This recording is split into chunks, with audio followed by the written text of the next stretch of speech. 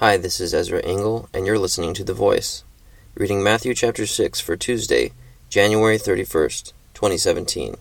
Be careful not to do your acts of righteousness before men, to be seen by them. If you do, you will have no reward from your Father in heaven.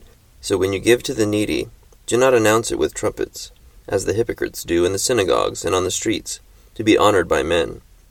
I tell you the truth, they have received their reward in full. But when you give to the needy, do not let your left hand know what your right hand is doing, so that your giving may be in secret. Then your Father, who sees what is done in secret, will reward you. And when you pray, do not be like the hypocrites, for they love to pray standing in the synagogues and on the street corners to be seen by men. I tell you the truth, they have received their reward in full. But when you pray, go into your room, close the door, and pray to your Father, who is unseen.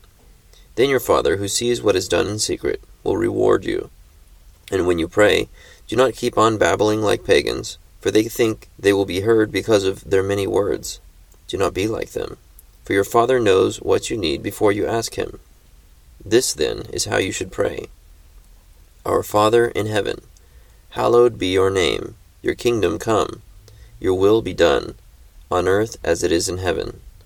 Give us today our daily bread. Forgive us our debts, as we also have forgiven our debtors. And lead us not into temptation, but deliver us from the evil one. For if you forgive men when they sin against you, your heavenly Father will also forgive you. But if you do not forgive men their sins, your Father will not forgive your sins.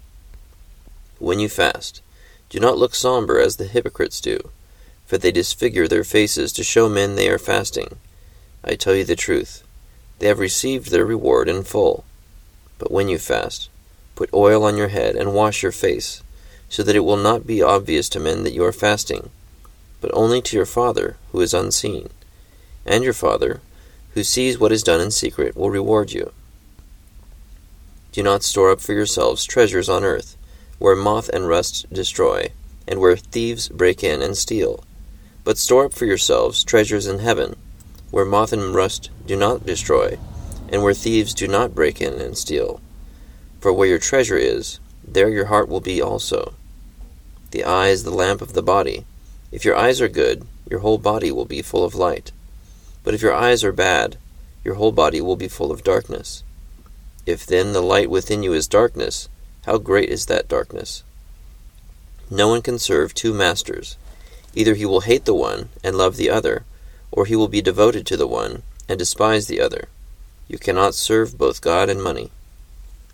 Therefore, I tell you, do not worry about your life, what you will eat or drink, or about your body, what you will wear.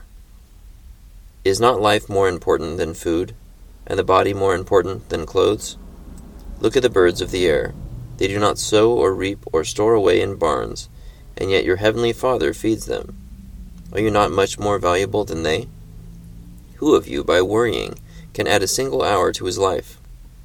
And why do you worry about clothes? See how the lilies of the field grow? They do not labor or spin. Yet I tell you that not even Solomon in all his splendor was dressed like one of these.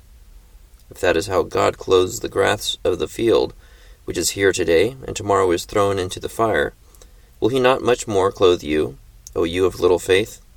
So do not worry, saying, What shall we eat? Or what shall we drink? Or what shall we wear? For the pagans run after all these things, and your heavenly Father knows that you need them.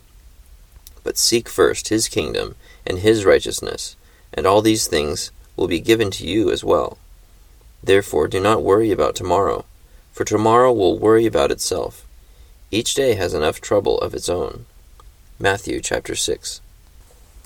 Jesus continues to preach here about how to give, how to pray, how to fast, how to invest, and about not worrying.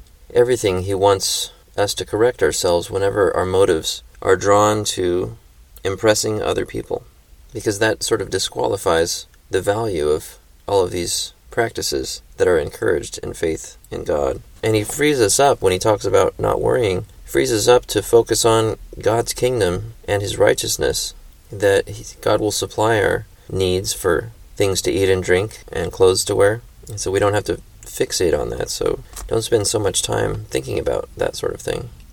or at least not worrying about it. And I thank God for His teaching, and am challenged to apply it in this way. Thank you for listening to The Voice.